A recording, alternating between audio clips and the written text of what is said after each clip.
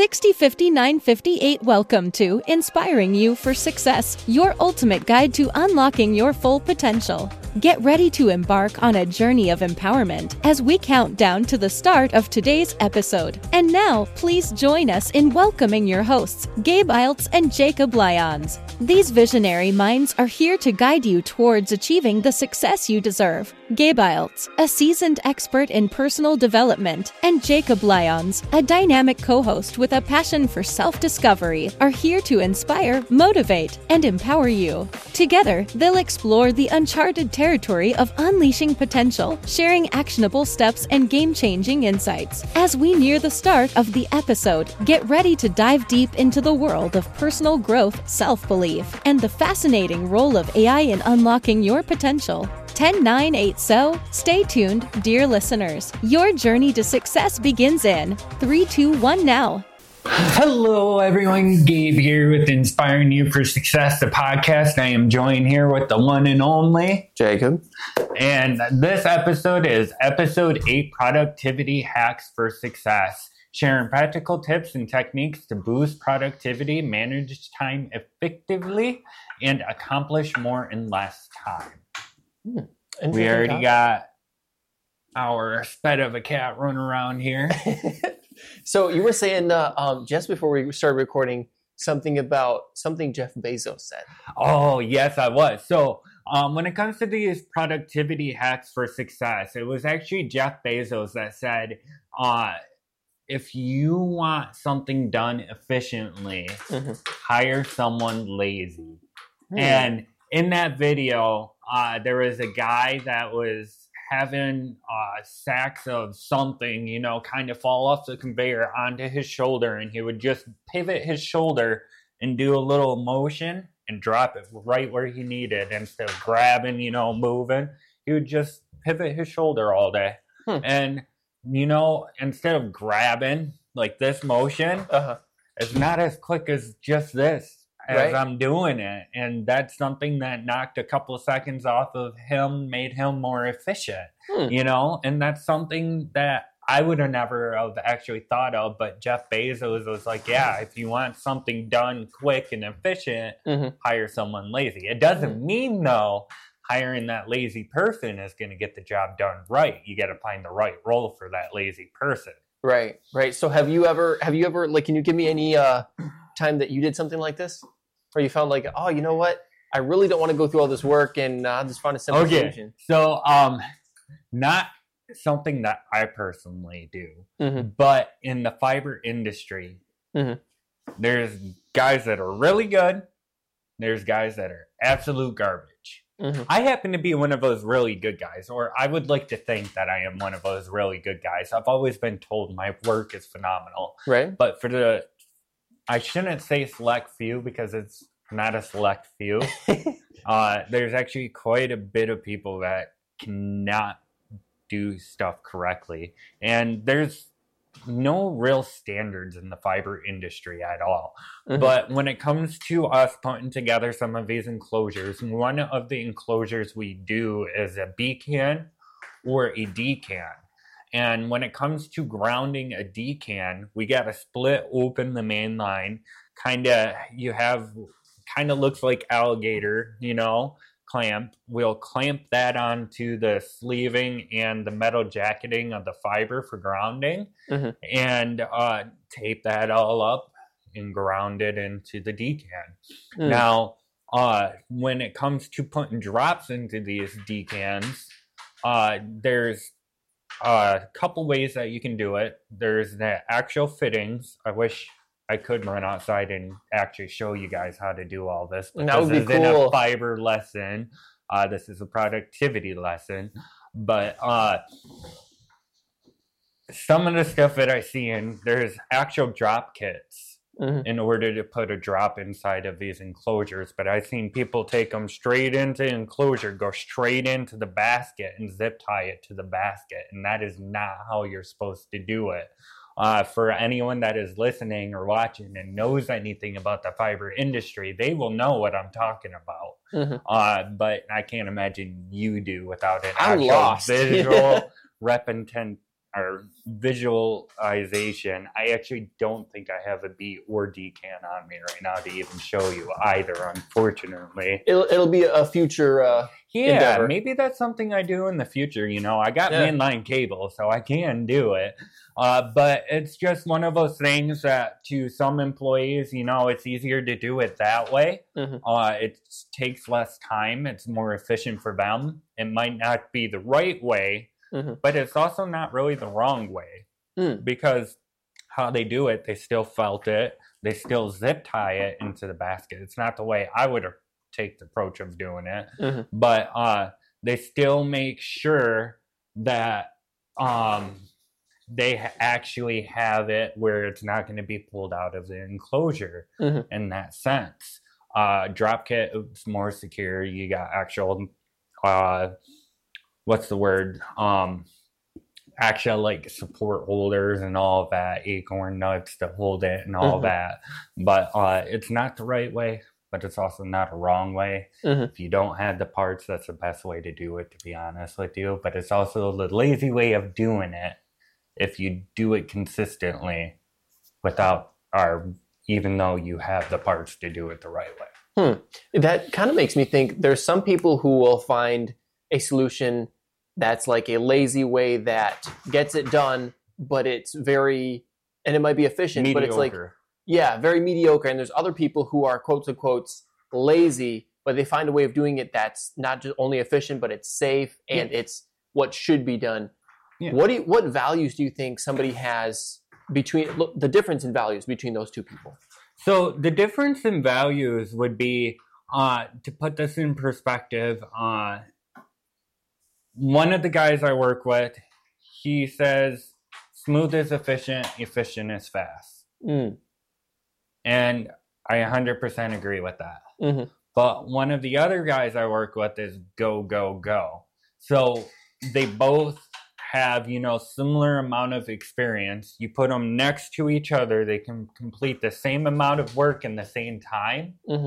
But one's going to look better than the other when it comes down to the end of the day, when it comes to their work. And I bet you the one who's, says it's going to be smooth, they're more, at the end of the day, they're not like, oh, I'm so tired and exhausted, versus the person that's go, go, go, go, go. At the end of the day, they're probably, you know what? They're both energy-wise would be still the same. They're going to, go out to the bar, have a few drinks after work, and go to bed at a decent time. Usually around like 8 o'clock, they're in bed. Wow. Okay. And that's because they set themselves on a schedule. The smoothest quick, or the smoothest efficient, and efficient is,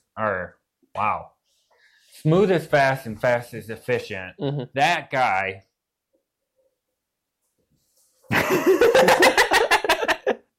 Sorry, Miss Phoebe had her head in our camera stand bag there, and that was hilarious to watch. I told you she was being a sped. But the guy that says the smooth is efficient and efficient, or smooth is fast and fast is efficient, his work is always going to be the better looking work, because he did figure out a system where he may not look like he is moving very fast, but at the end of the day, he is one of the most efficient guys because he's got that process down. Okay. Versus one of the things too, when it comes to productivity in my industry, one of the guys, the smooth is efficient and the efficient is quick guy. I'm not using names just because it's my W-2 employer, but that guy, he will tell you, when you're prepping out, lay all the parts out that you're going to need.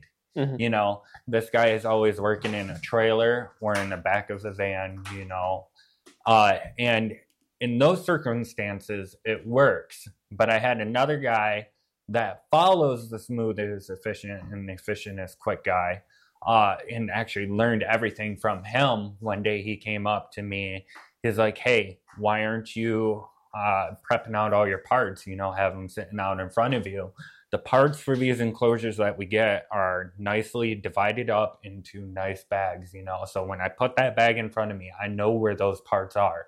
I don't have to cut them open or all I have to do is cut them open, grab the part, right? Most of the time when I'm working, I'm in a tent on a table, okay?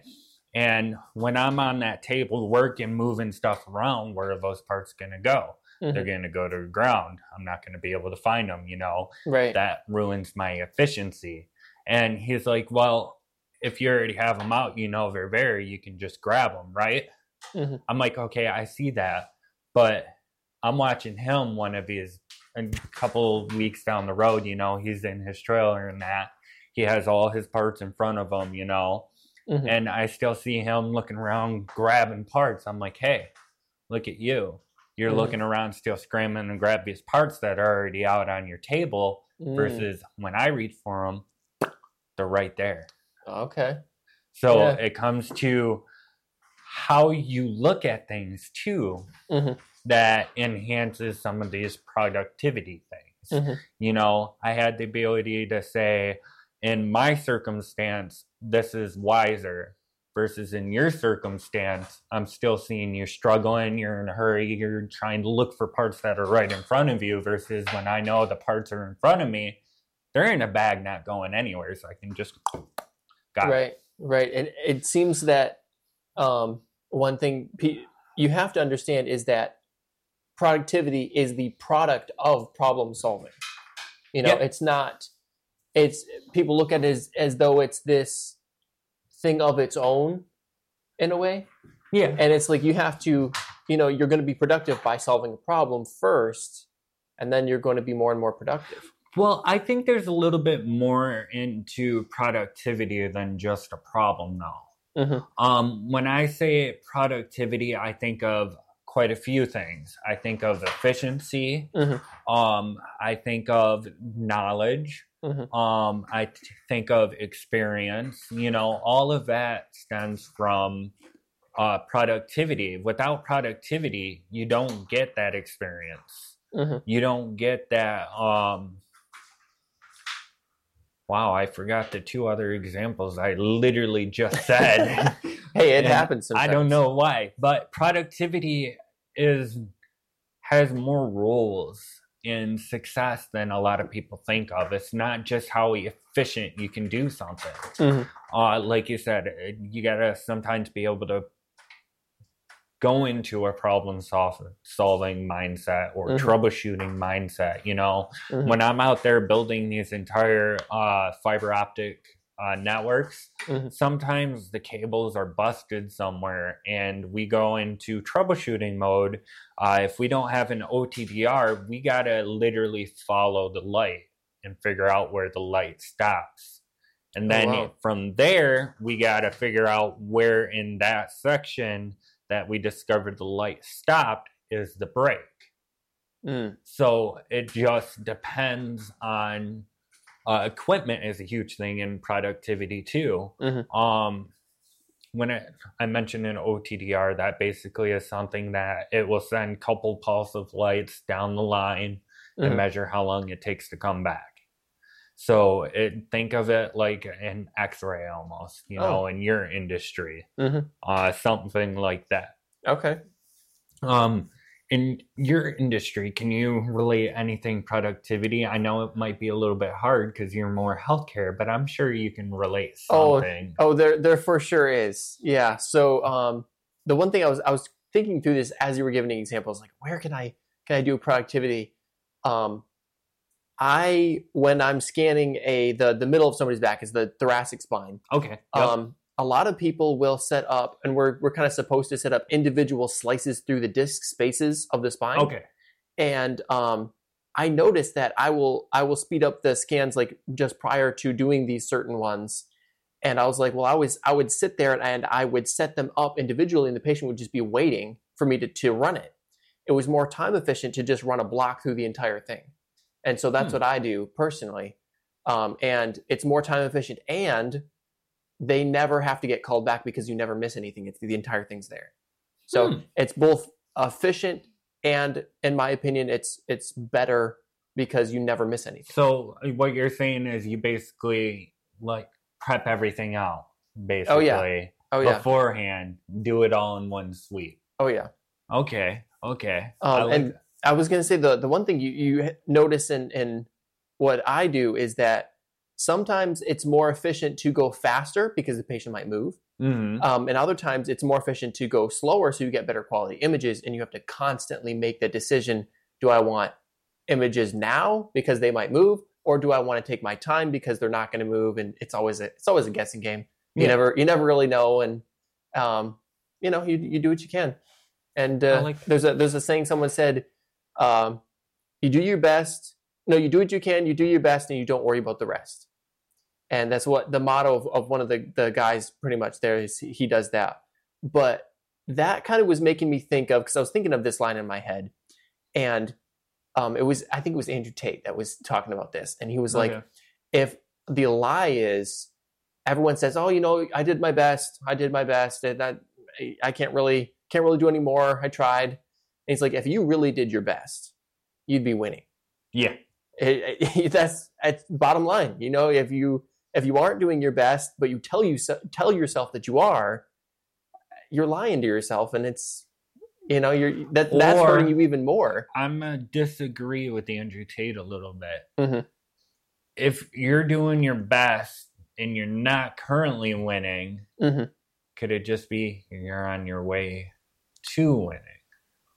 That's true. There is a huge gap in that. Or my other thought on it or you're doing your best, but you can be super, super efficient. Like, think of a bike when you're on the lowest gear and you're pedaling and pedaling and pedaling and pedaling, and then you gear up, and the less you pedal, the more you move, right? But it also gets harder as you are pedaling. Exactly. Some people are stuck in that first gear, but they don't know how to level up. They don't know how to get better at whatever it is that they're doing, or more efficient, I should say. Because that's efficiency.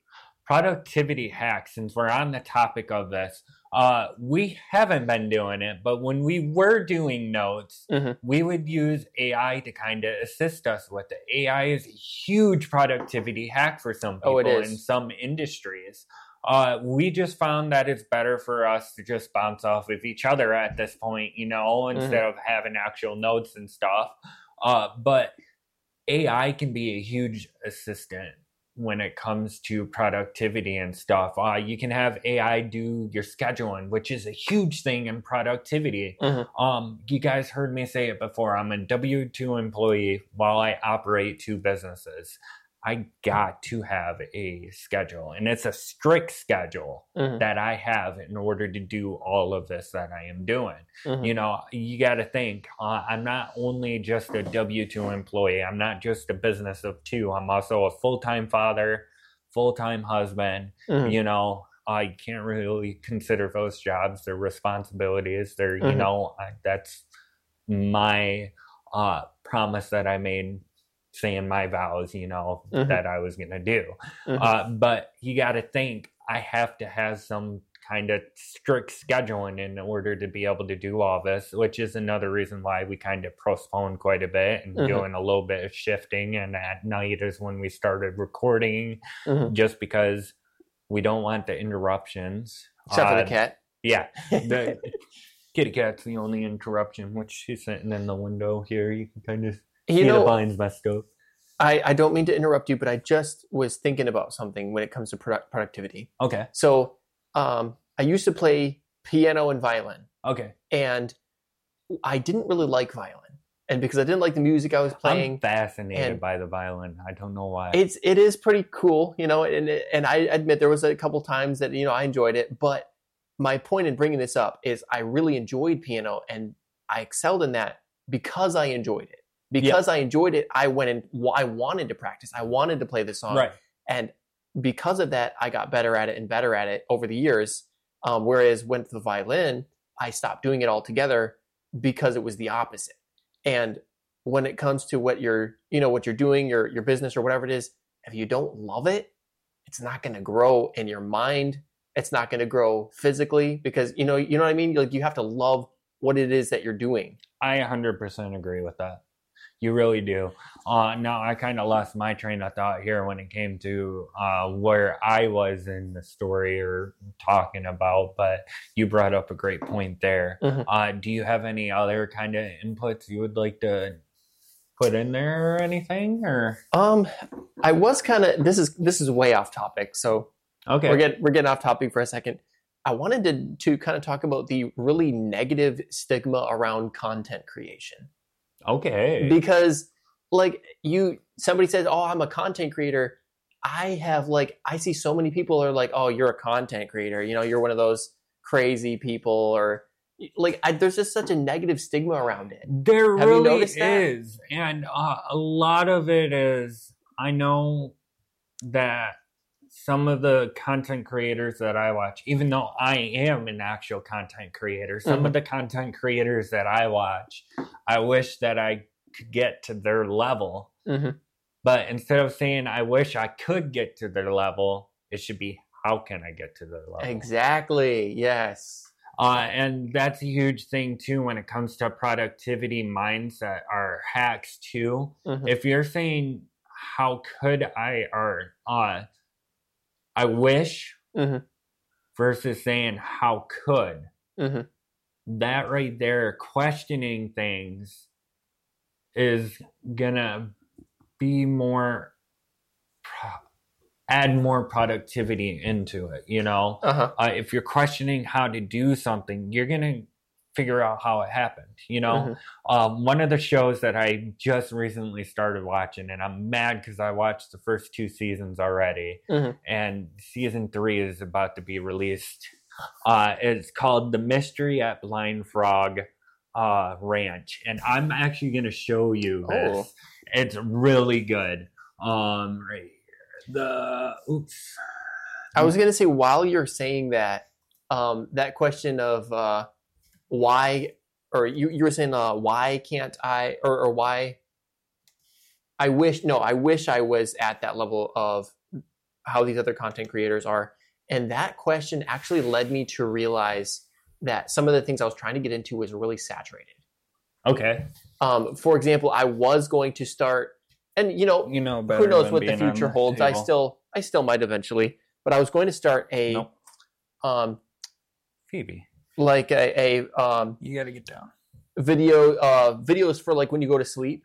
Yeah. Like rain videos and stuff like that. And Yep. I realized doing a couple of searches that the market was so saturated for it, and a couple of people who I had seen were like starting out and trying were getting nothing just because of the sheer volume of the amount of people like just doing that same thing. And so you need to get off our table. You know better, Phoebe. Sometimes I want to say that productivity also means being smart. Yes. If you see, like I seen the market was saturated, it's like, you know what? That's probably not going to be my best option. I'm going to try something else, something that's not. I mean, I think that's pretty productive because I didn't waste months and months and months and months trying to get into something that, eventually still I might, but something would be more efficient I'm getting into. Okay, so the reason why I wanted to talk about the Mystery at Blind Frog Ranch is because the productivity in the first 2 seasons that I watched was amazing. So a little description about the Blind Frog Ranch. It's over in Utah, 20 miles from Skinwalker Ranch. That rings a bell too. Skinwalker Ranch is... You know what a Skinwalker is? Yeah. Okay. So yeah, it's literally 20 miles from Skinwalker Ranch. And the story goes that over 500 years ago, starts with an A, kind of like the Egyptians. Aztec. There we go. The Aztecs found 7 caverns, right? And in those 7 caverns, there is buried treasure from the Aztecs, right? Oh, wow. And within the first episode, they found one of the caverns, they drilled into it, and hundreds of blind frogs come hopping out of that Well, like it was cursed or something, or? Just wait. They left and came back the next day. You see this here? Settlement filled that hole that they drilled. Yeah.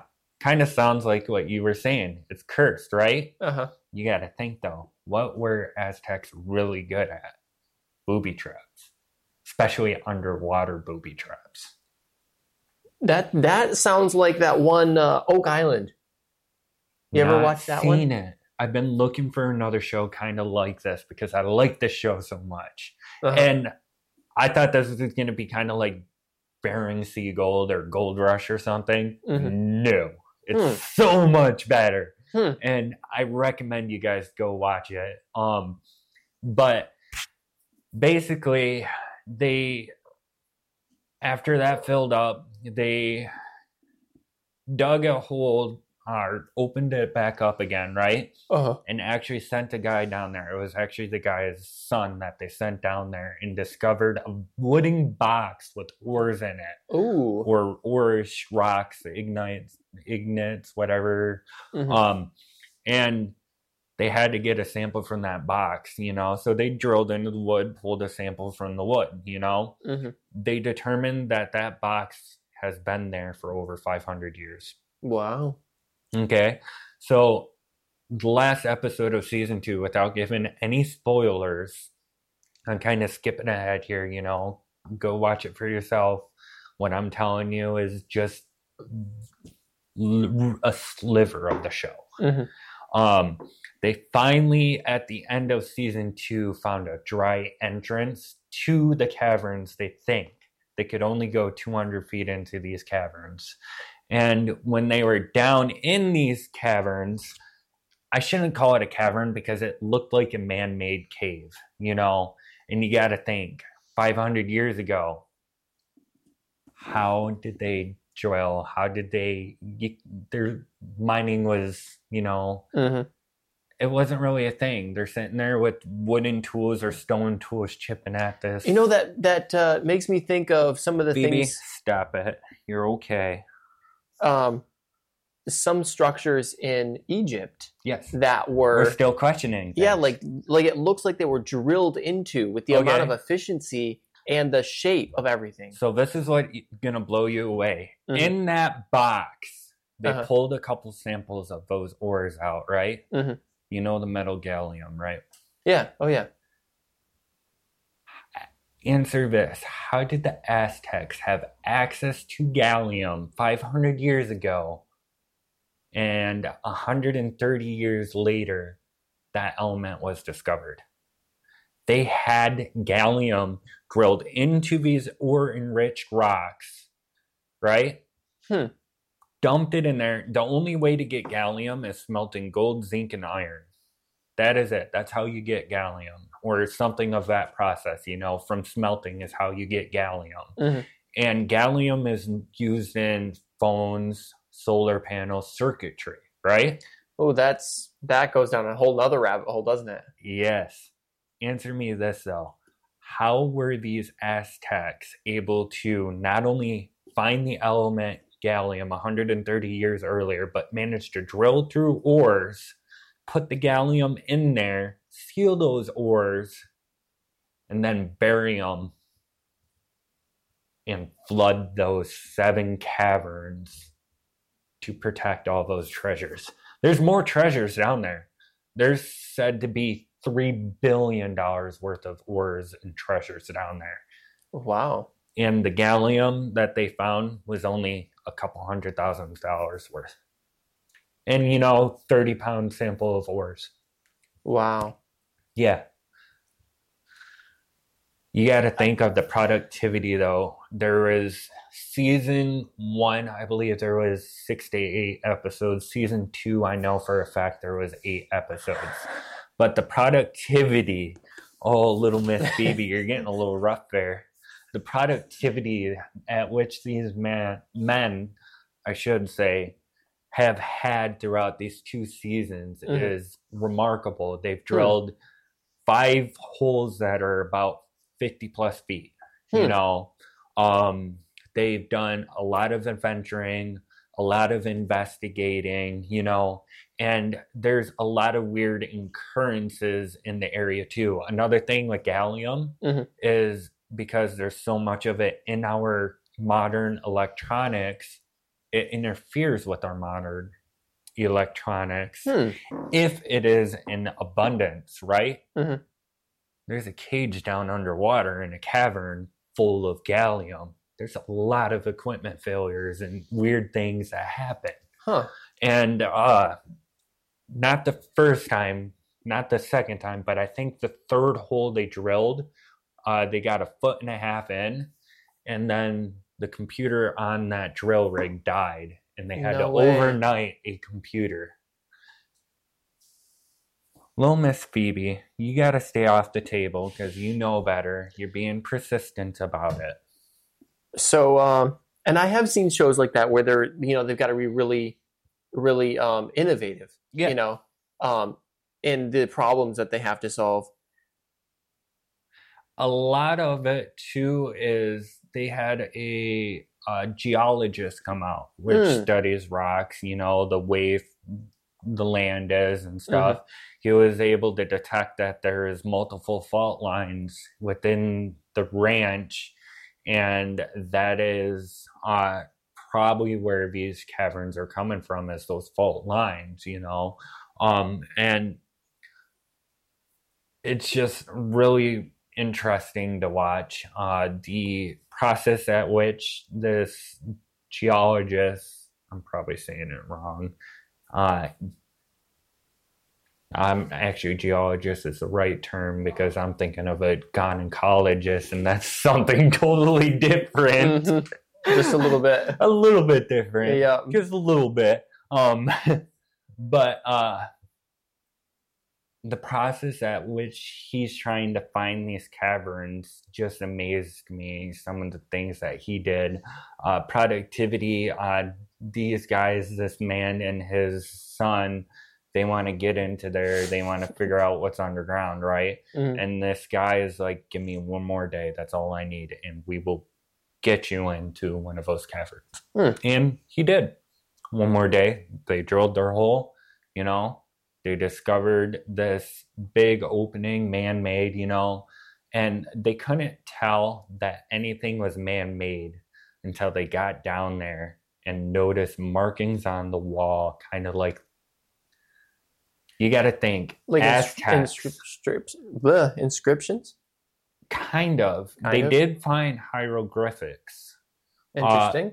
At one point, just on the face of rock outside of a place. They also found 5 or 6 smelteries, which those 5 or 6 smelteries make sense for the gallium.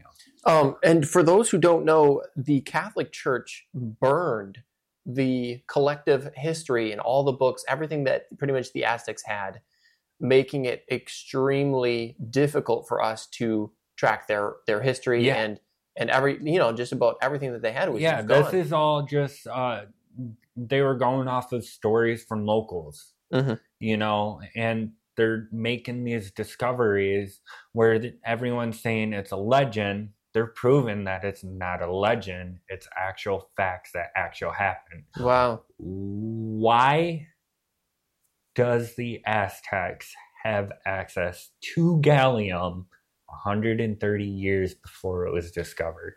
That is the hardest thing I am wrapping my head around. Yeah, that is crazy interesting. That reminds me of the fact that circuitry. Yeah.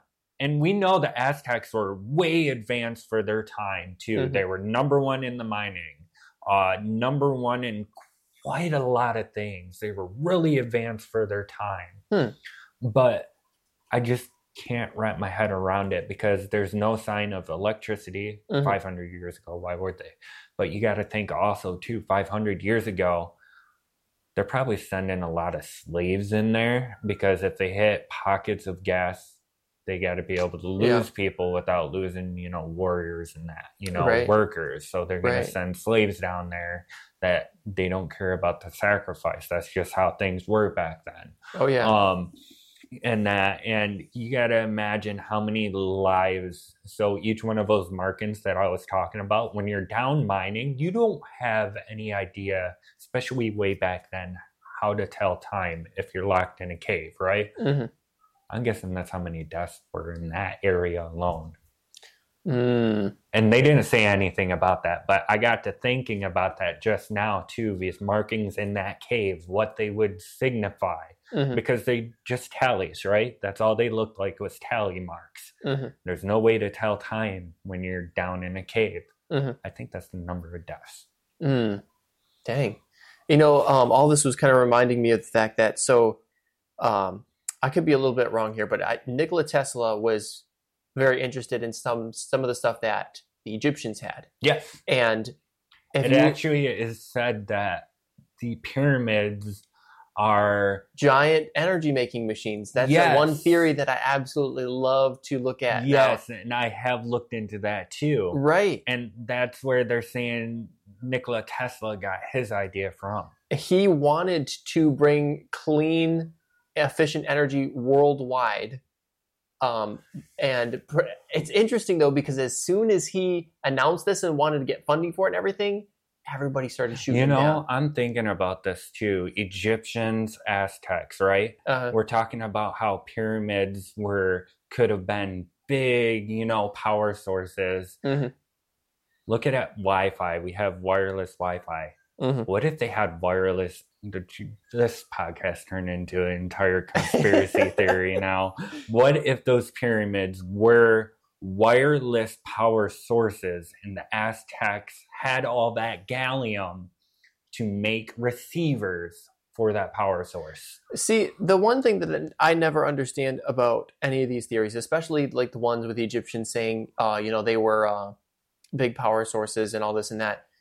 Like, there's no, at least in my mind, proof to back anything up. No, like there's substantial. There could be. Yeah, but my point being is, let's say that they were big power sources. Yes. What were they powering? Like, I don't see they like going back to the idea of the Egyptians and Aztecs kind of working around. Let's say the pyramids are big, like let's say internet or phone towers, right? Think of it like that, but they're sending pulses of electricity out. We know gallium is used for a lot of solar panels, circuitry in our phones and that, right? What if the Aztecs were mining these ores to make gallium for receivers for that power source? So, like, are you saying that every civil... that tower right here is a pyramid.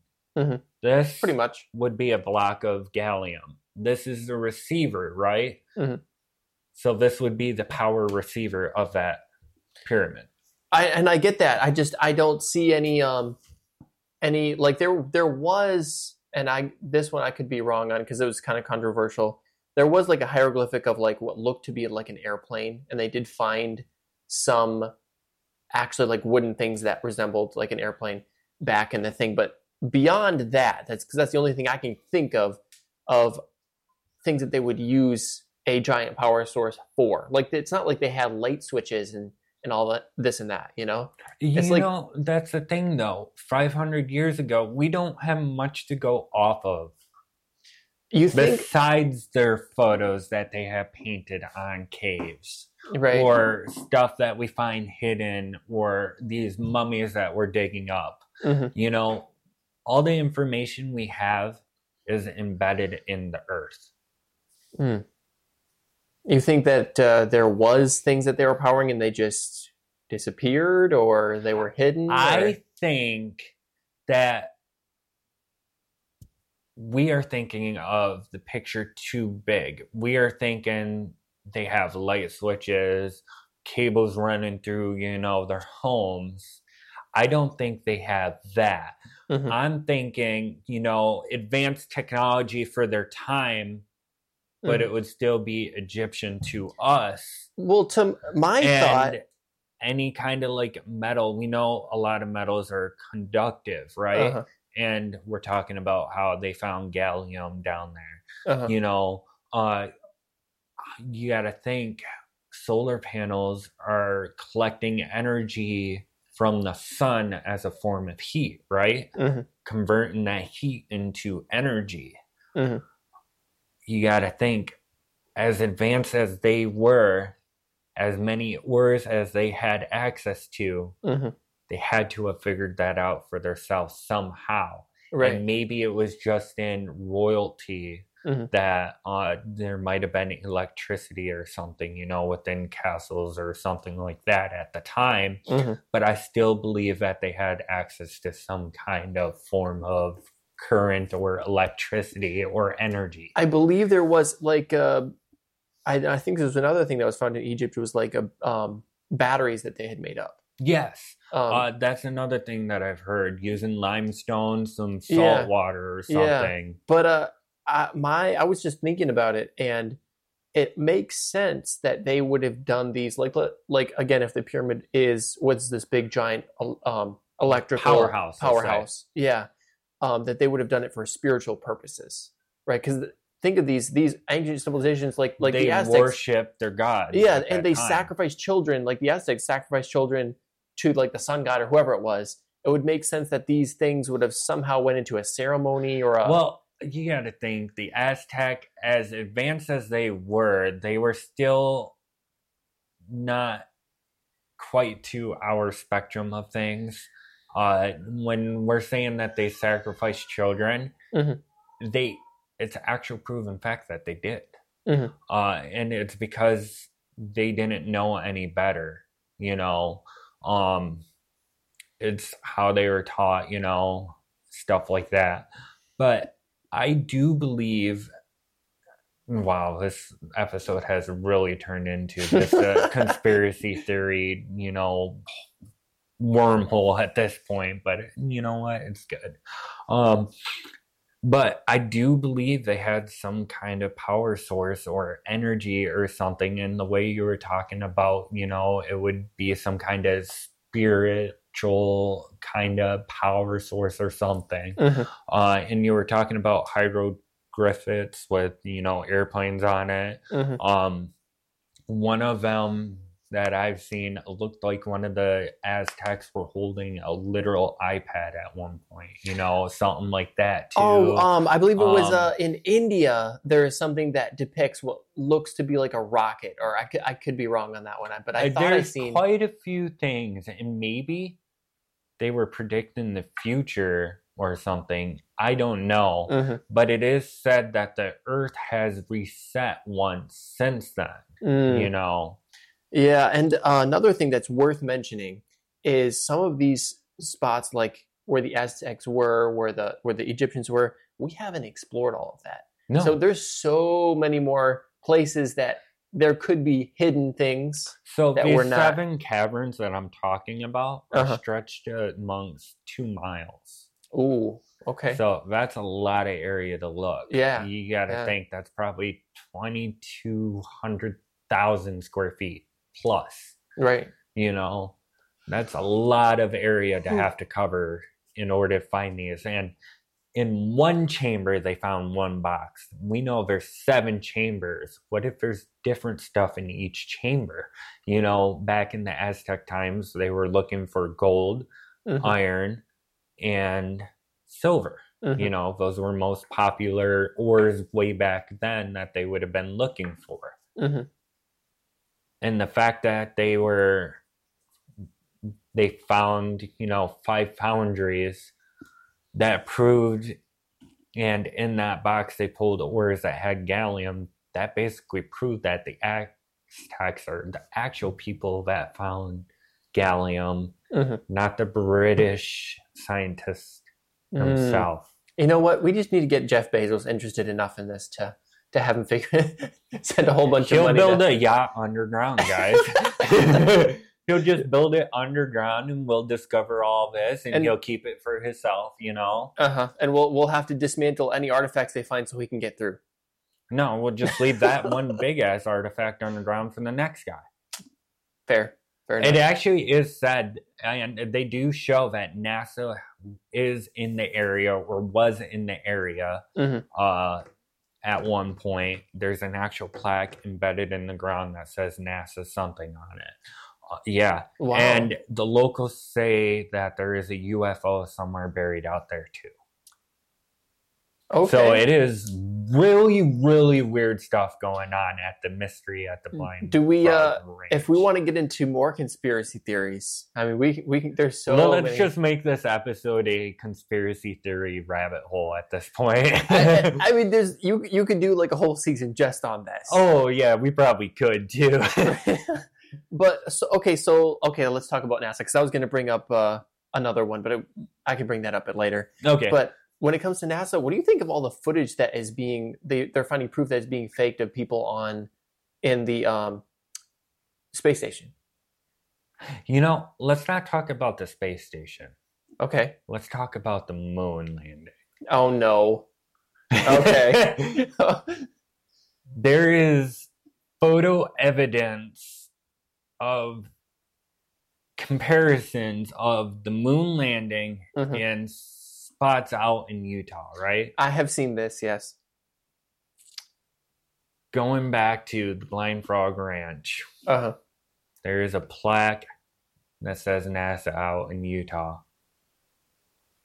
What if somewhere around the Blind Frog Ranch is actually where they faked the moon landing, and that spaceship they are talking about is the moon landing, shuttle they used? See, I don't personally think, and I know I'm jumping out of a limb here for some people, I don't think that the moon landing itself was faked, because I've done a ton of research into this. I'd never heard of this, and when I first did, I was like, oh, I really got to look into that.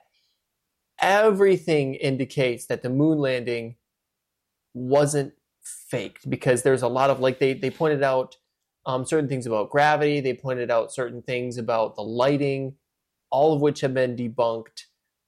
Especially, you gotta think, though, all the information we know about Saturn, Mars, Jupiter, all of them, right? Mm-hmm. We haven't stepped foot on there, but they can tell us their gravity and stuff like that still. Yeah, they think they have it absolutely all down. They do. But here, I think this is probably one of my biggest pieces of evidence towards the moon landing not being faked. So do you remember when the shuttle goes down and they had those huge spikes? Yes. Do you know why they had those huge spikes? To stop the device from floating off.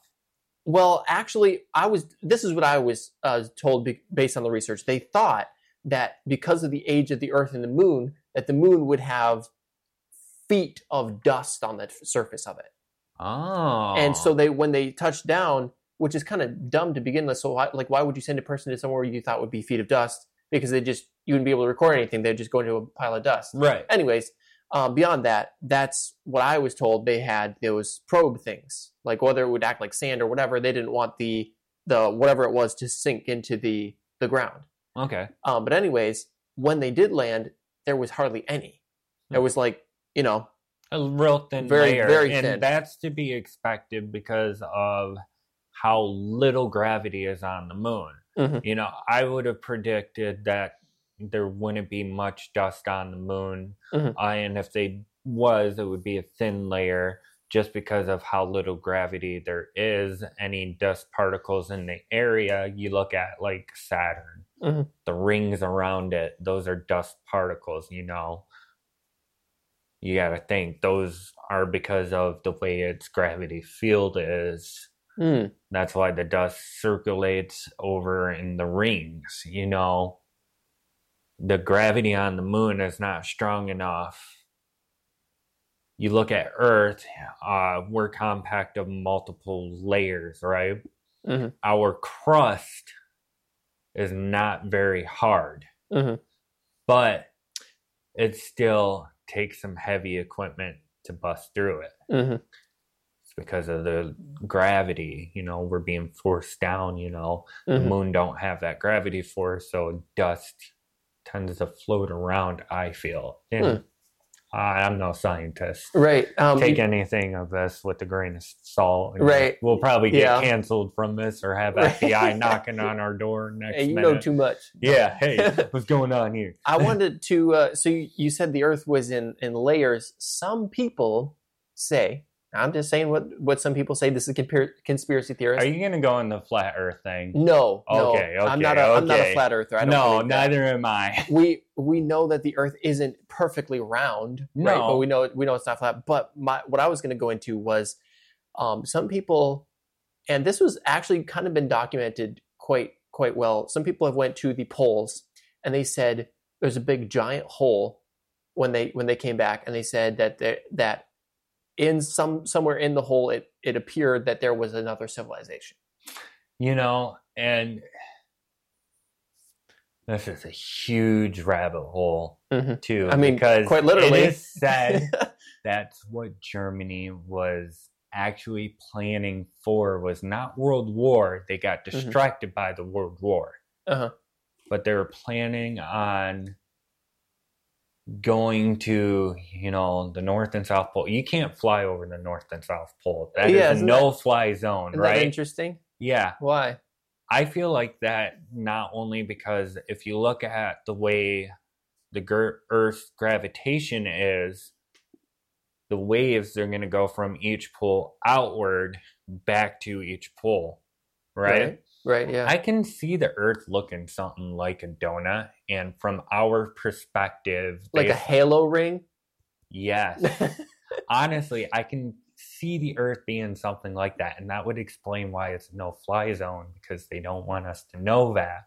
And let's say we're looking at a donut, right? We're here on the outside. On the inside of the donut is where they don't want us to see. And you're saying there's a possible civilization.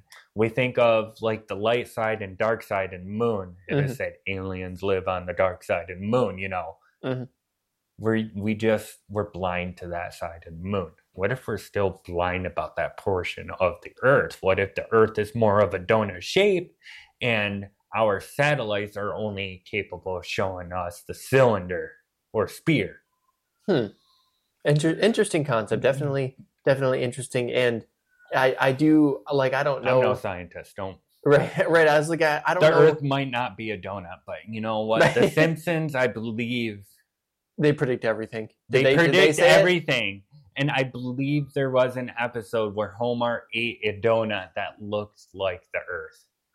Don't quote me on that, but I believe I've seen something like that. I was going to say, I don't watch them, but I have seen like a lot of clips from them, and they do tend to predict quite a bit of weird stuff that goes on. What if the producer of another conspiracy, another rabbit hole, the producer of Simpsons knows how to read these hieroglyphics, and these Egyptians, Mayans, Aztecs are predicting the future for us. We talked about a tablet. We talked about planes being shown. What if that's future predictions, right? And the Simpsons are using those hieroglyphics to make episodes.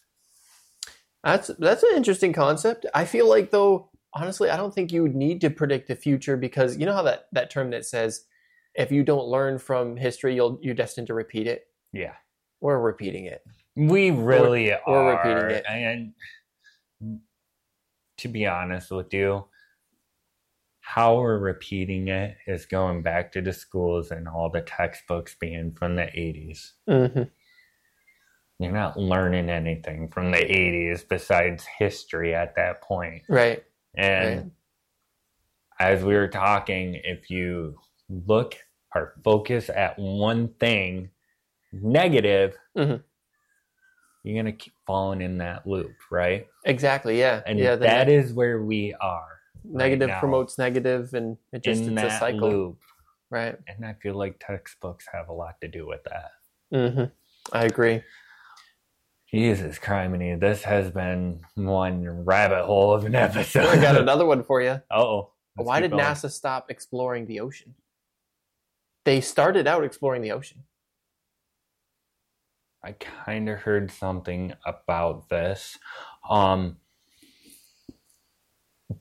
But I don't think my reason is why they stopped. I do know that NASA did start by exploring the ocean, or even the poles. Antarctica was a huge one for them at one point too. Mm-hmm. And I think back in the 70s it was when Russia was into this discovering space, going to the moon and stuff. Mm-hmm. That's really when they changed their perspective from, Earth, ocean, Antarctica to space. Mm-hmm. And I think that had a lot to do with why they stopped focusing on looking in the ocean or. So you think it was like in the time it was more prevalent to go and look into space than it was?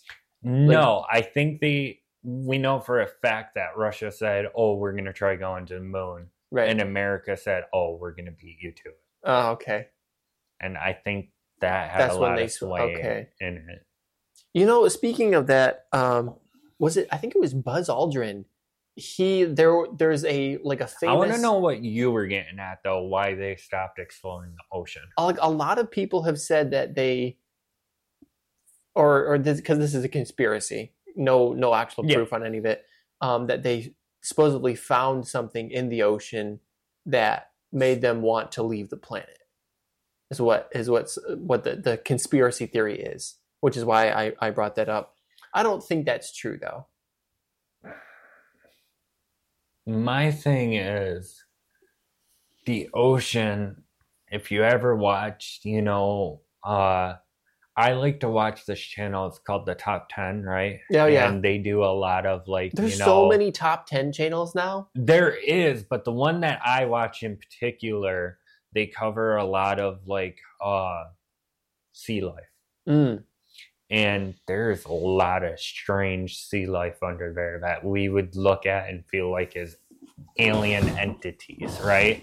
Mm-hmm. And I feel like some of those sea life under there is enough to scare us shitless if we actually seen it. Mm-hmm. But if you go back and look at Pangea, when that was a thing, all these contents together as one, mm-hmm. how much water mass we had on the earth at that point, mm-hmm. I can imagine that there's something huge out there. We all heard of the Loch Ness Monster, mm-hmm. Maybe that's not a legend. That makes me think of, this was not recent, but within the past couple of years, I believe they tagged this shark. I think it was a great white shark. I could be wrong. And the tracker on it allowed them to know the temperature, the depth, all this stuff. And all of a sudden, they were tracking it, and it dove to a depth that they had never seen a great white shark go to. The temperature was way off, and everything had indicated, so they say, or so they think, that it was eaten by something much, much, much larger than it. And obviously I don't know if they found the tracker, or what happened after that. But it was just interesting to see that data, because all of a sudden it's just, boom, it was sucked down somehow. Interesting. Yeah. I know the wife and I have a little shark necklace, and she has a little sea turtle necklace. And that's because we donated to one of the sea life companies out there, and they gave us access to see. I have access to see a shark and its coordinates where it swims and that, and she has access to see a sea turtle where it swims. And the one sea turtle, in a matter of 3 months, I kept track of my. It was a tiger shark, and he was started off on the coast of Florida, made his way up almost to Maine, circled down back through the Gulf of Mexico, through the Bermuda, back into Florida again in a matter of a couple months. Interesting. That's a lot of travel for a shark. Yeah. And her sea turtle, like to kind of roam around Florida, but at one point it did kind of look like it dipped down from Florida past Mexico up to the California coast and come back around to Florida again. Wow. Yeah, and that's a matter of a couple months span too. It's just amazing how fast the sea life can move through these waters. Right. And you think about it, I believe that some sea life can move through these waters just as fast as we can fly from one continent to the other. I believe there is quite a few animals that might not be discovered yet that can do that. Oh, okay. Like flying ones, swimming ones? No, it would be swimming. Uh-huh. But I believe you got to think, how big is the great white whale? Isn't it one of the biggest? It's like the biggest, one of the biggest animals on the planet, right?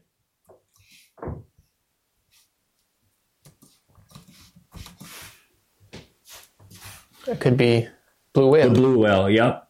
The blue whale is about 100 feet, and the height can be about 16 feet. So you're thinking of a 16 feet tall, 100-foot long, probably, can weigh up to 190 kilograms. So that's probably equivalent to 100,000 pounds.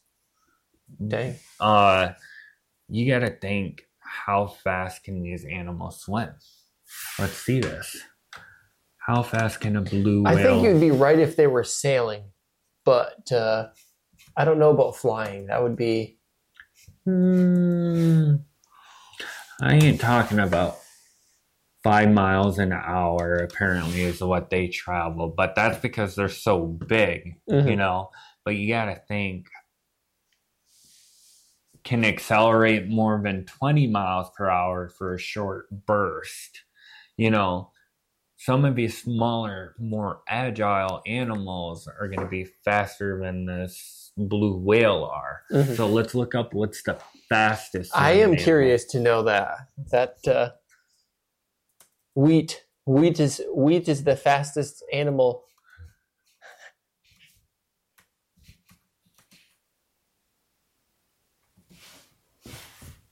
What is the fastest swimming animal in the ocean?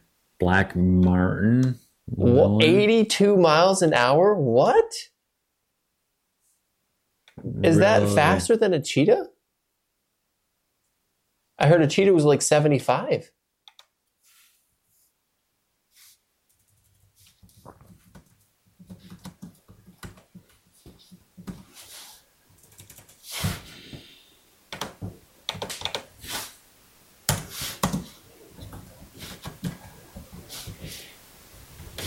I can't spell it, apparently. I can't either. Cheetahs up to 70 mile per hour. Yeah, that...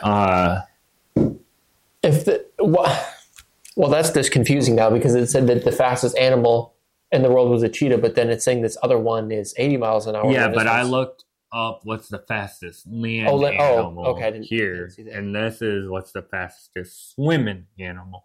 Dang, that shocks me. It's got like let's see 12 miles an hour faster. Let's see what this fish looks like. It almost looks like a swordfish almost. So you got to think that's aerodynamic. There's actually a famous the Panama.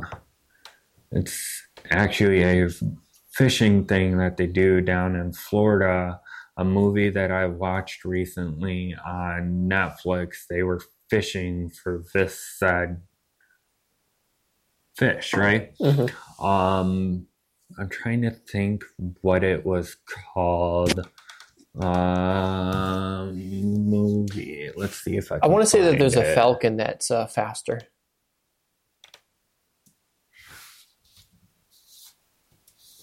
You think there's a falcon that's faster? Yes. Blue Miracle. And that's what they are actually doing a fishing tournament on. So Blue Miracle is a really good movie. It's a bunch of orphan that joined this captain that actually cheated in the competition to win a couple times, and they didn't know it at the time. And they won not from cheating, but after they won from being legit. And it's actually a really good movie to watch. Wow. It's called Blue Miracle. It's based on a true story, and the fastest fish in the world is actually what they are fishing for. Dang. Yeah. You were talking about a falcon. Yes.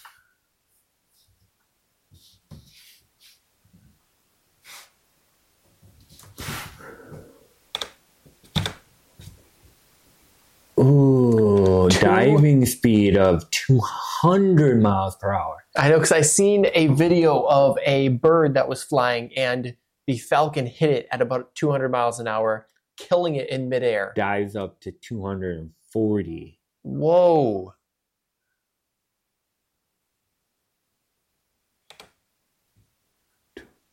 You gotta think, there's not very many cars that can go that fast right now at all. Jesus criminy. So this episode has been more of a conspiracy theory loophole than any productivity hack. So obviously this episode, we haven't brought you very many productivity hacks because we're more conspiracy theorists, I guess. But the best kind of advice I can give you for productivity hacks would be having a set schedule. Let's kind of get back off of these conspiracy theories. We can come back to it if we want to, but having a set schedule helps you when it comes to productivity. You know, if you have strict schedule and you abide by it, you're going to keep working forward. And when it comes to the example I gave you earlier where my coworker will put all his parts in front of him, but I will keep it in a bag in front of me, you know, it just goes to being able to think differently than someone where you can gain efficiency. Not everyone is going to have the same system as you. I can tell you right now, there's a lot of stuff that I do in the fiber industry that a lot of my coworkers don't do, and that's because it's more efficient for me.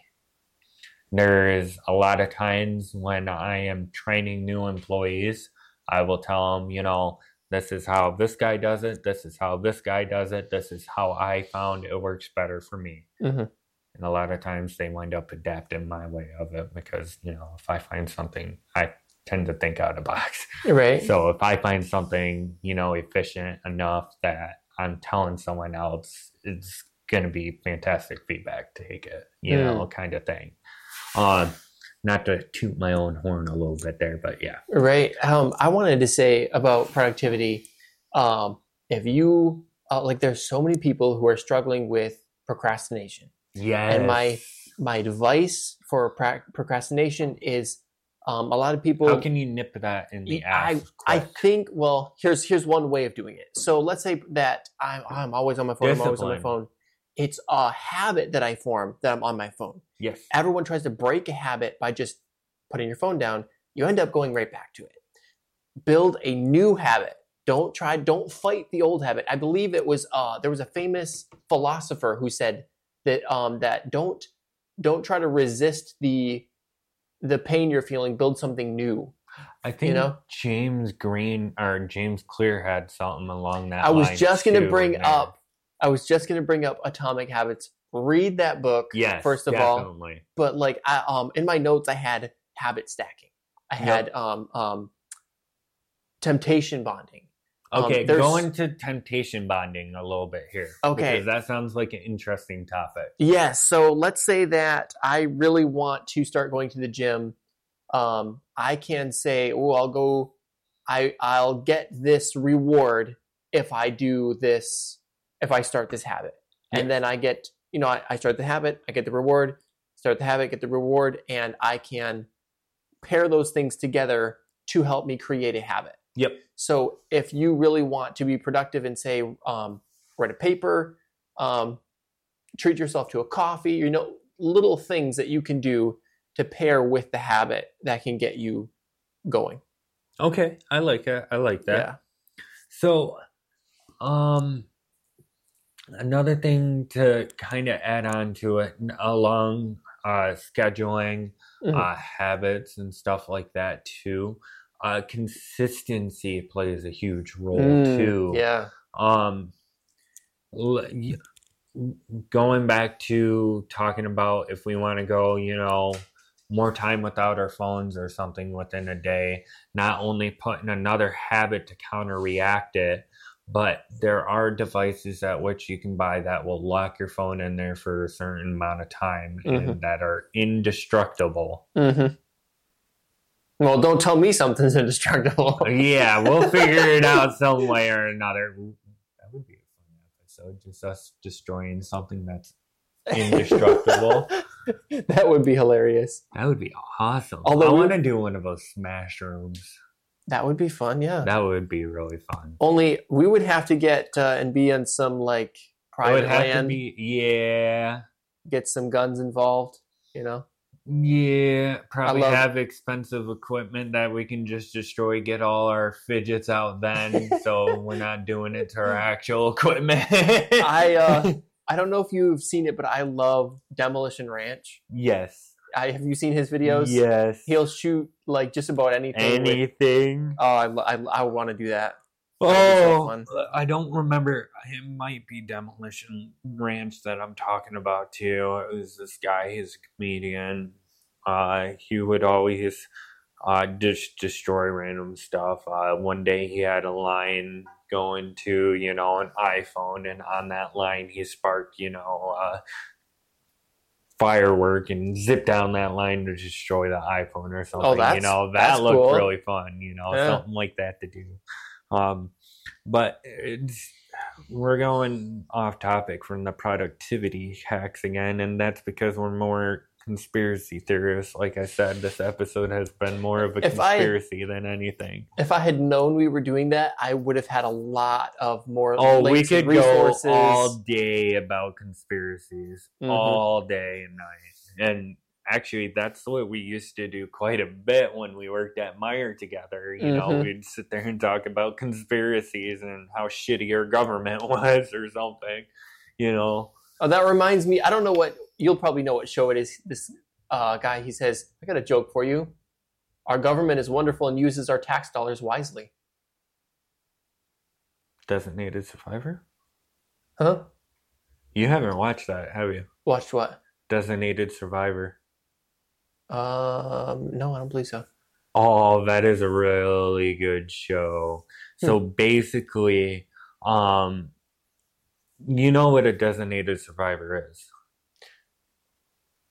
Refresh my memory. Okay, so the designated survivor is if the president dies, the vice president becomes the designated survivor, right? Mm-hmm. But in the show Designated Survivor, pretty much the entire cabinet gets wiped out, except for the 11th guy in line to become, the designated survivor, right? Mm-hmm. Becomes president. This guy has no reason being the president, and it fell into his lap one day because, the entire cabinet got wiped out. He had to rebuild the government right then and there. He had a lot of people that were against him, because kind of looked a little sketchy, this, that, and the other stuff. And there was a lot into it. It's a really good show. I recommend watching it. But he had to not only come up with the vice president, he had to come up with, head of security, all, 270 cabinet members. Mm-hmm. Actually, what is it? It's not 270. I don't know, honestly. 274. I believe. How many cabinet members? Should get into the government so we can make insider stock trades. I'm just kidding. They don't do that. No, they don't do that. I was just gonna say, are you really trying to get into that there? I'm like, oh, it's gonna get really scary. That's not a conspiracy, though. I don't believe that's isn't. Not like I can't. I know this. I'm saying this as I'm telling you. I can't bring up the actual evidence, but I have seen some pretty, like, they bought this certain company, and then right after they bought it, something happened and the company's stock price just skyrocketed. And it's like, are you serious? We got to talking about stocks. I sent you a YouTube channel recently the other day, right? I don't remember what episode it was I sent you. I believe what I sent you was something on dominoes. But I watched the 10-cent episode, which I'm going to show you. Don't get me wrong. I'm kind of broke. I'm going to show you my actual account, but I will show you. What is that? That's not Acorns, is it? Or no, this is actual Robinhood. Oh, Robinhood, huh? 10 cent, the price of 10 cent here. All right. Did you know this? So this is all-time max, right? So this is back in 2004, right? 2008, America had the stock crash, right? After that stock crash, look at this. The housing market crash? Oh no, all markets crashed. I guess I'm just 2008, pretty much all markets crashed, right? Look at this, at 10 cent in the last year, right? In this episode, 10 cent owns a lot more than you think. They own Epic Games, so Fortnite. You were telling me about this. Yes. They own a lot more than a lot of people think. Let me see here. What does 10 cent own? What does 10... Did you know that there is a website to see view the trades and things that politicians are doing with stocks, and you can just follow them? Really? Yes. I need to get into that because they definitely have information that nobody else has. Phoebe's. Come here, girl. Come here. Let's see here. You can't be on the table. No. I'm sorry. I'm trying to figure out what big name stuff they actually own here. So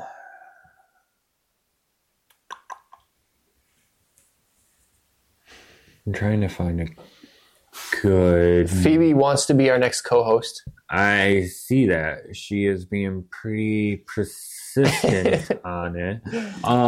But 10 Cent owns this app that is called WeChat. It's actually right here. WeChat. Oh. And WeChat is one of those apps that has basically everything baked into it. You were telling me about that, yeah. WeChat is the one-stop shop in China for everything. You want to buy a pair of shoes, you want to DoorDash, you want to get an Uber. It does not matter. You want to send money to a friend. It's all done through WeChat, and here's where it gets deep. 10 Cent owns Call of Duty. I was just looking at that. Yeah, they own a lot of stuff. Ubisoft, yup. Nintendo. Yeah. League of Legends. They can keep that. Yeah. When I was talking about a few episodes how I have a business that's going to be here, a business that's going to be here, a business that's going to be here, and then I have all these other businesses. This is what I was talking about. 10 Cent is the structure, the big idea for all these smaller businesses that are name brand that we actually know about. 10 Cent is the one that actually owns all of these smaller name brand stuff. I say smaller, but to us it's actually bigger. Right. But to the people that are oblivious of this, it's going to be a lot smaller than they think, or bigger than they think. I can look at this and say that 10 Cent is the bigger company over Ubisoft or something. Mm-hmm. But someone else is going to say, oh no, I've never heard of Tencent before, so Ubisoft is the big business. No. Ubisoft is owned by someone else, right? Who is that? It's Tencent. Fortnite owned Tencent. I did not know Tencent existed until like you had mentioned it. I'm assuming you have some of their stock then. I don't. You don't? What? No, I don't own any of their stock. And which is insane because 93% of the people actually, this is not financial advice. By all means. I am not no stock expert. Don't follow me neither. You're right. So get that out of the air now. But based on what I know of the stock market personally, I can see here that 93% of people that buy 10-cent stock, out of those 93 that actually buy, 5% hold and 2% sell. What does that mean? So 93% of people will buy. The holders are going to be people that hold it long time. Right. Okay. And the sellers are going to be the long-term holders that then sell. So the 93% buy, why there's so much of a gap there between the holders and sellers, is because those are people that are going to, throw $1 million in there real quick, make a 1.5 million off of it, and then sell real quick. That sounds like trading. Day trading is essentially what it is called. Yes. So that's what I get. Uncertainty is really high when it comes to this stock, especially right now, especially with a lot of the wars that are about to be happening here. Real sketchy to do anything. Tencent is one of those companies too that is so deeply embedded into the Japanese government that the Japanese government has control over Tencent completely. Whoa. They oversee anything. If you use WeChat, any of that information, Chinese and Japanese government has access to. So if you... And TikTok, just saying. TikTok is actually a lot better. Really? Yes. And Tencent is the sketchy one compared to TikTok.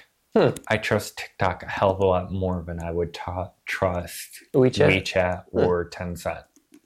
And that is because the creator of TikTok created an algorithm that is strictly based on your preferences. And that is why it grew so big so quick, because it's able to tell efficiently what you like and keep showing you the content you like, versus something like Tencent, WeChat, the Chinese government has say on what you see. Oh, okay. So again, I would trust TikTok a hell of a lot more than I would trust WeChat or even Tencent. And if you actually look into Tencent and I believe it's actually GetByte that owns TikTok.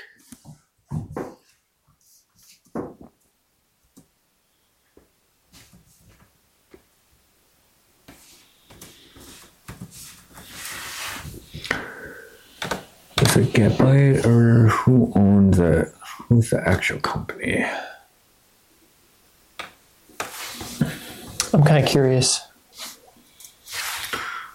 ByteDance.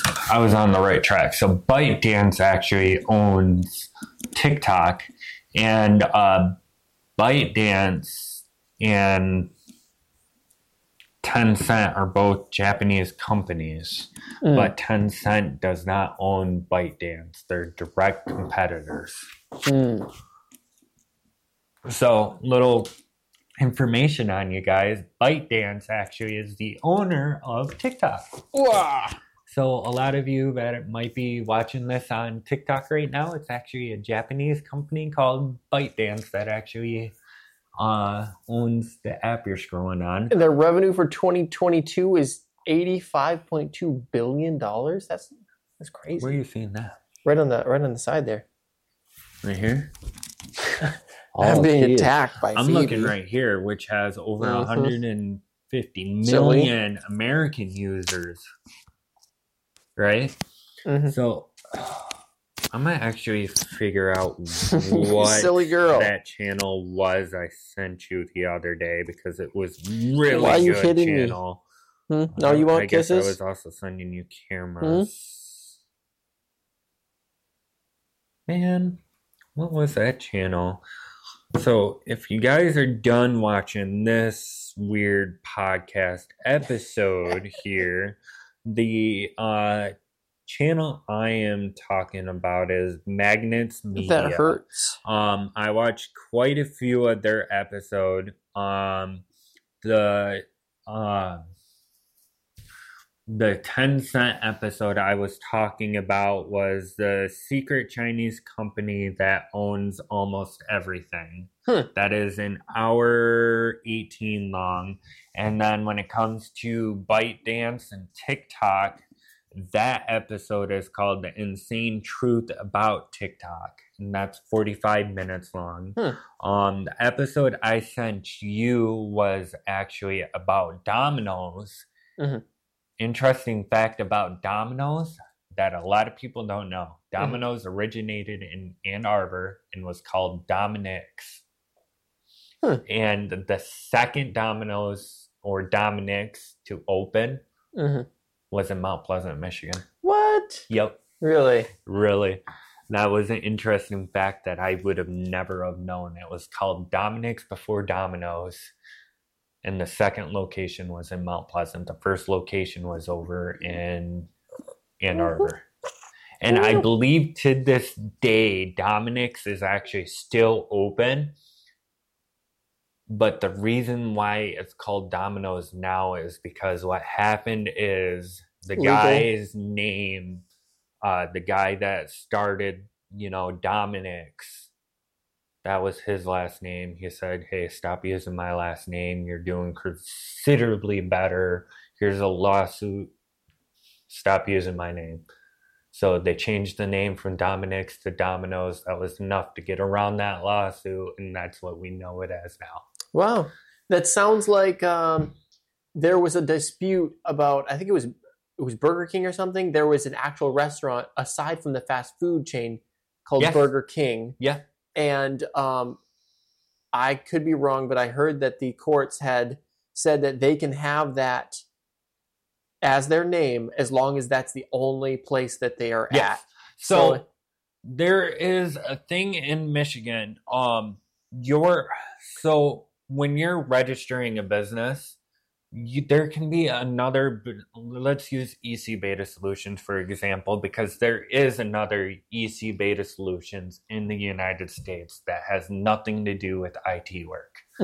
So the company here in Michigan is IT, called EC Beta Solutions. That is my own business. But there is also another EC Beta Solutions. I don't remember where at. I want to say Indiana, and they are an attorney office. I actually called them and asked them if I can use the name before I registered my business. And the reason why I did that is because I knew they were an attorney office. I wanted the damn name. They're like, you don't reside in Michigan. We don't have any facilities in Michigan. You're legal. Wow. So there can be different or same names in different states. But here's the interesting part. When you apply for a license in Michigan for your business, the EIN number that you get for your Michigan license is the same number that you're going to get federally. And vice versa. It's weird too. And these numbers that I'm talking about is basically when you start a business, it's like another entity. You can think of it as another human when you register a business, you're going to get EIN number. You can think of that as your business's social security number. So there's little business information for you. I was just going to say, getting some business education here. But yeah, I would definitely look into the Magnets Media because it's really good. Another episode that I watched is why did Starbucks really become so powerful? Or something like that. I don't think it was powerful. Because of popular. Sorry. White college girls. It wasn't because of them. It was a male that actually started Starbucks, and it was because he went over to cancel culture. They're gonna cancel us, damn it. Anyway, he went over to Italy and seen that there was a lot of like coffee cafes, and he's like, there ain't anything like this in United like franchised States. Yes, and he's like, I'm gonna be the one to bring it to the United States. So that's where Starbucks came from. Interesting. Yeah. So another thing, I am one of those guys that I become a magnet for knowledge. Another reason why I was so intrigued by the Flying Frog Ranch is because they kept me not only on my seat, kept me anxious, but I also learned quite a bit from the show too myself.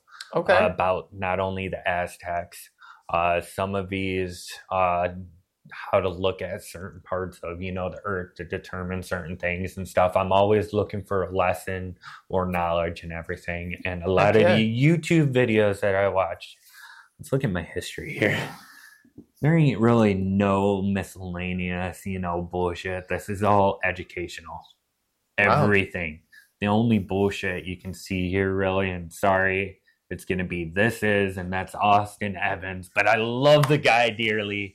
He does a lot of tech stuff. Oh, him. Yeah, I've seen him before. Austin's amazing. But aside from that, maybe a couple Mr. Beast episodes in there, But I watched mainly I was going to make a joke that I seen some really raunchy thing in there. But you're sitting here reading my history, Jacob. Anything dirty in there? It's just YouTube history, which you can find some pretty graphic stuff on YouTube. And I've been seeing it a lot lately on Instagram, like people getting hit by cars. And I'm not talking that graphic. I'm talking pornographic. Oh, ew. Yeah, and there's actually an interesting story about that, and I don't want to get into it, but the only reason why I know you can find some pornography on YouTube is because I used to work for the behavioral schools, and one of the students found some on YouTube somehow. Yeah. I feel like that some platforms, like, because of the sheer volume of videos that they'll get uploaded to them, it's hard to block everything. Right. Well, or it takes the whatever they have working on deleting the bad stuff. It takes them a minute to get to it. Well, if you think about it, you hear a lot of YouTubers will say, "Oh, you can't swear in the first 30 seconds of your video, otherwise you'll get demonetized." Yeah. Yes, exactly. That's because the algorithm only looks at the first 30 seconds. Really? Unless you report it, or? Yeah. It takes, after the first 30 seconds, it takes a report for that video to be taken down. Unless they get a significant enough, kind of spike in the algorithm, then they'll send, a more thorough algorithm at that video to figure out what's going on at that point. But there's steps to the algorithm. When it comes to me uploading the podcast, especially on YouTube, it will ask if this is a kid's video for kids, and it will also ask if it's explicit. It's because of the algorithm. So, yeah, it's been a off-topic episode. I was gonna say for next, what are we doing Next episode here. It is, Let's load Inspiring You for Success back up. It's going to be episode 9, and it's the art of networking and building relationships, exploring strategies to build meaningful connections, expand your network, and leverage relationships for success. Next episode, I am actually going to try coming up with a couple of questions that I can hop on Facebook and ask, because I like getting the Facebook intel back. Okay. Stuff like that will introduce more into the podcast too. I apologize. This episode has been more of a rabbit hole conspiracy theory episode versus productivity hacks, but I still feel like it was a really good episode. Indeed, yeah. You're owing. What are you owing here? There's some interesting things on 10 and 11 that I'm excited for. Nurturing your well-being and the power of visualization. Those ones. Yeah. Because I gave you this list too. I do. Ahead too, so I do have to look ahead too. The next one though is something that I personally need to work on. Finding, balancing, nurturing your well-being. No. The art of networking and building relationships. I used to be really good at it, but lately I haven't been. And there's different standpoints when it comes to networking too. I find when I'm networking, I would network with different type of business owners, right? And when it comes to different types of service providers or small businesses, I network a little bit different depending on what it is. We'll get into for the next one. Yeah, exactly. A little tidbit for the next one here, especially because I know your camera is actually about to cut our episode here and continue where we left off, and I'd rather keep it in one episode. But there is quite a difference between networking with a service provider, networking with a small business, or networking with a product person, someone that makes products. And we'll get into that a little bit next week on the next episode. Sweet. All right.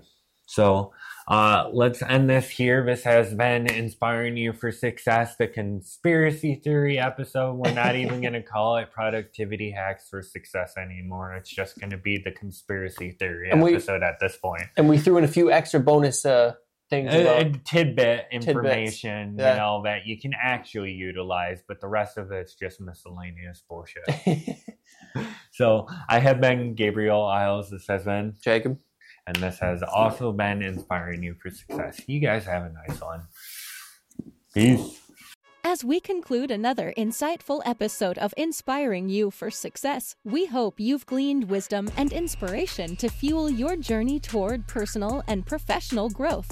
The world of AI and technology is a vast landscape of possibilities, and we're here to explore it with you. If you found value in our discussions, please consider subscribing, rating, and leaving a review on your preferred podcast platform. Share this podcast with those who share your aspirations, for together, we can uplift and inspire.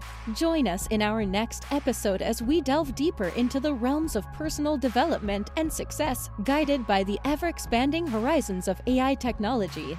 Until then, remember that with AI, your journey transforms into an odyssey of possibilities. Stay inspired, stay motivated, and let's continue unlocking that extraordinary potential within you.